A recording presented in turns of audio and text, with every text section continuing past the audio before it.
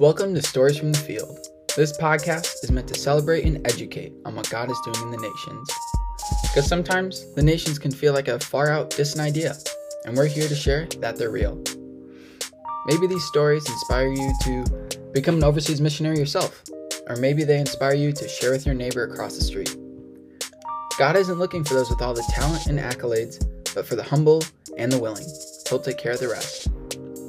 So from the powerful to the funny, inspiring to the awkward, these are stories from a day at the office from fellow missionaries.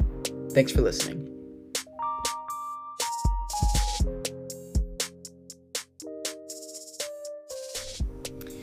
Hello, everyone. We have a very special episode for you today of Stories from the Field. I think I can safely say we have our most special guest ever on this episode. Good one. Caitlyn, say hello. Hi, everyone. Excited to be here. So, guys, if you don't know this, Caitlyn and I, we are in fact married. And I could do the introduction of Caitlyn, but I'll let her introduce herself. But maybe, Caitlyn, give us a little background. How'd you get involved with Overland, AMT missions, where you're from, if you like the North or the South more. But, yeah. Yeah, so I'm originally from Jacksonville, Florida. Go Jags. And Yeah. The debate for North or South is still up for debate, but I would probably say South as of right now. She'll change. But yeah, I did AMT in 2019, and I've been with Overland ever since then. Before Zach and I met, I was working with a group called Sustain. It's a department of Overland that focuses on creating sustainable disciples for Christ, and they do that through a program called Farming God's Way. Really incredible, and I did that for 2 years, and now I am working alongside Zach in the expeditions department. Whoop, whoop. So maybe how did you initially get involved in Sustain? There's a few different roles in Overland. What led you to Sustain to start it off? Yeah, so in high school, actually, I was taking an environmental science class, and I didn't grow up in a farm by any means. I grew up in the suburbs by the beach, maybe 30 minutes away, but still. And I just started learning about soil, and I thought it was the coolest thing ever. I thought irrigation was amazing, and my mind was just blown. And I just had this little heart cry as a 17-year-old, and I was like, Lord, what if we brought this into the nations, and what if we got to share gospel through sustainable agriculture? But I was going to college for agriculture and just really felt like I was supposed to be on the mission field, and I got connected to Overland and did AMT, and while I was there, I had no idea there was a whole department for Sustain and for literally what the Lord and I talked about, a few years prior. So Lord really humbled me and showed me that he gave me desires for a reason and a purpose, and I was supposed to be in that department for that time. So Sweet. I just think it's a cool story because it's not many people get excited about soils and the gospel and want to combine them. And then here you are in AMT and boom. It's combined. Both of them. So, Caitlyn, you know how this podcast works. Yes. Stories from the field. We would love to hear a story from the field. What's stirring in you? What's a story you got? A testimony? So I actually want to share my favorite testimony. So it's actually from a few years ago, but it takes place in Zambia, and I was part of Sustain. We were going out to these villages, and we were ministering to headmen who were local leaders in the community with a lot of authority. And they're kind of an unreached people because many people don't minister to them, or they're very hard to gather without having like some financial incentive.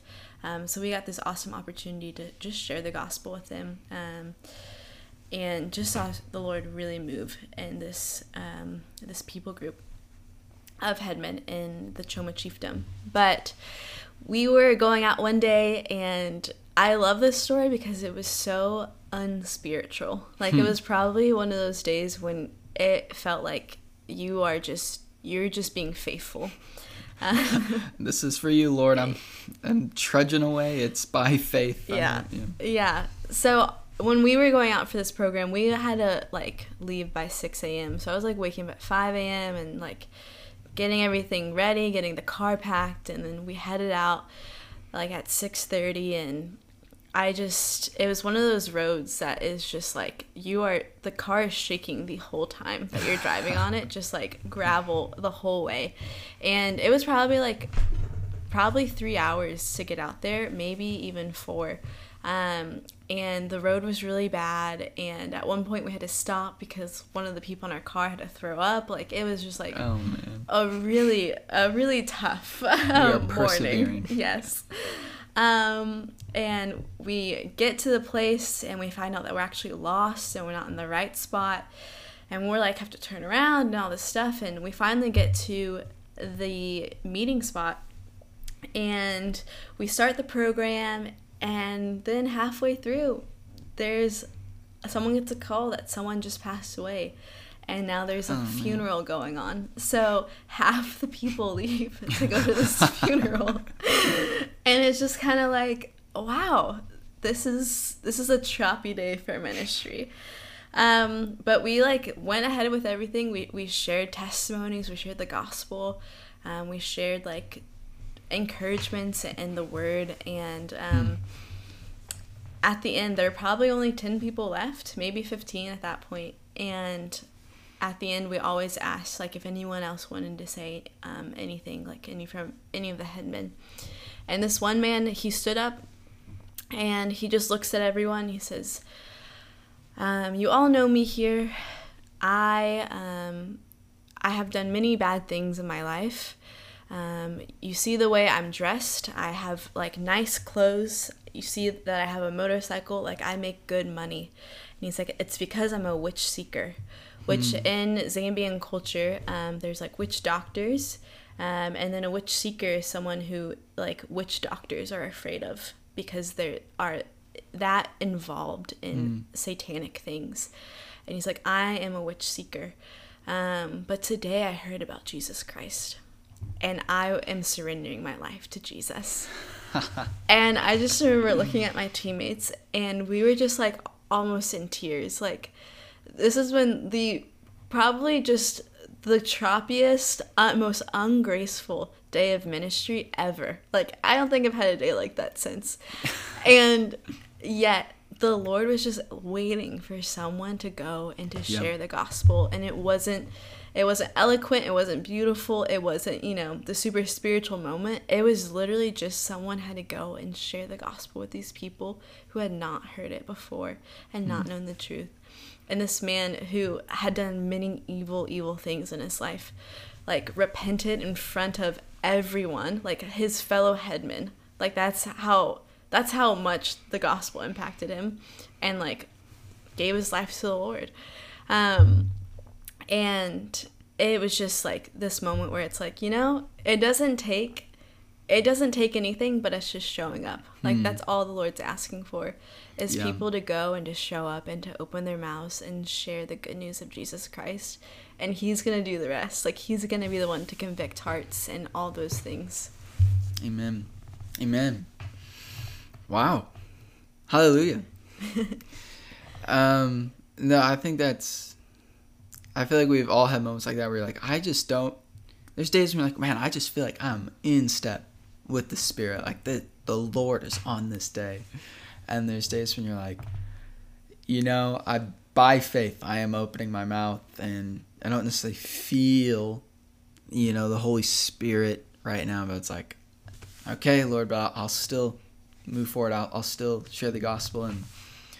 I think it's cool. Like, wow, the Lord actually still used that. You know, it would have been easy to like check out. I feel like, you know, when you get there, you're like, wow, half the people just left. You know, should we just call it? Should we just wrap up this meeting and just say like, all right, let's pack it up? It's like, no, let's at least finish the meeting. You know, like let's be faithful. And you're like, maybe you're second guessing, is it worth it, is it not? And like, boom, the Lord actually still used it. So maybe some people listening, Caitlyn, are like thinking, okay, like that is an amazing story. You know, like that's beautiful. Someone who's like, I'm repenting. I want to give my life to the Lord. I want to know this Jesus. What would you say to people who are like, I think, like, I want to do that. Like, I want to have stories like that. I would want to go share the gospel like that. But maybe they're feeling like, the Lord use me like that? That sounds great, but I just don't know if the Lord could actually use me that way. What would you say to someone wondering that? Yeah, that's a good question. I think something that I even learned like in that whole season was honestly how unqualified I was. Like, I was in a culture where, you know, women aren't treated very like highly, like they're viewed as like property. You know, I was young.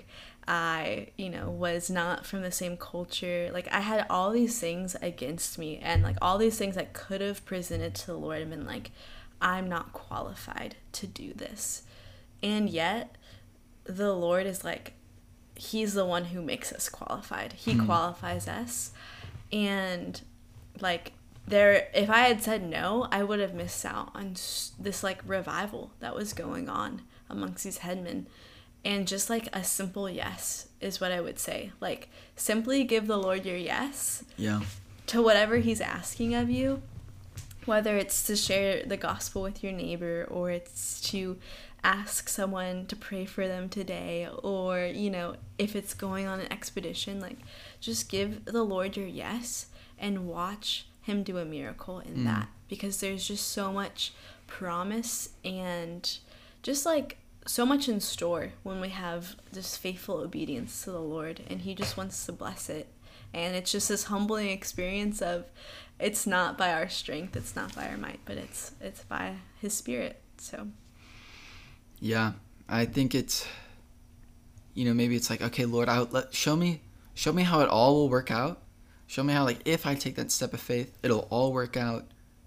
Okay, now I'll take the step of faith. Versus, Lord, I'm actually not sure how this is all going to work out. I'm not sure how this person's going to respond, you know, positive, negatively, but you still say go. You know, Jesus doesn't say go, and I'll show you how it all works out. And therefore, now trust me, now do it. He says, hey, I'm telling you go, and I'm telling you I'm going to be with you to the end of the age. And that is actually enough. And it's like, okay, Lord, even though I don't know every detail, that's when the faith kicks in. It's like, I actually need to trust you, and then I'll go and watch the Lord do the rest. And like this headman saying, or this witch seeker saying, all right, I want to give my life to Jesus. yeah. Awesome. Caitlyn, any last thoughts, words, comments that you'd love to leave to our listeners?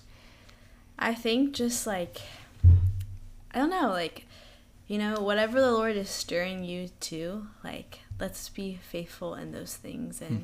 And there's just, like I said, there's just such a beauty in promise and obedience. And whether you can see the end now or not, it's probably like, that means it just requires some faith. And that's an exciting place to be in. On the other side of that faith, it'll always be more intimacy with the Lord. There will always be greater depth, greater intimacy with him. Yeah. Sweet. Guys, thanks for listening. Caitlyn, thanks for being on the show. A pleasure. It was an honor to have you on the show. Thanks for listening, guys. Have a good one.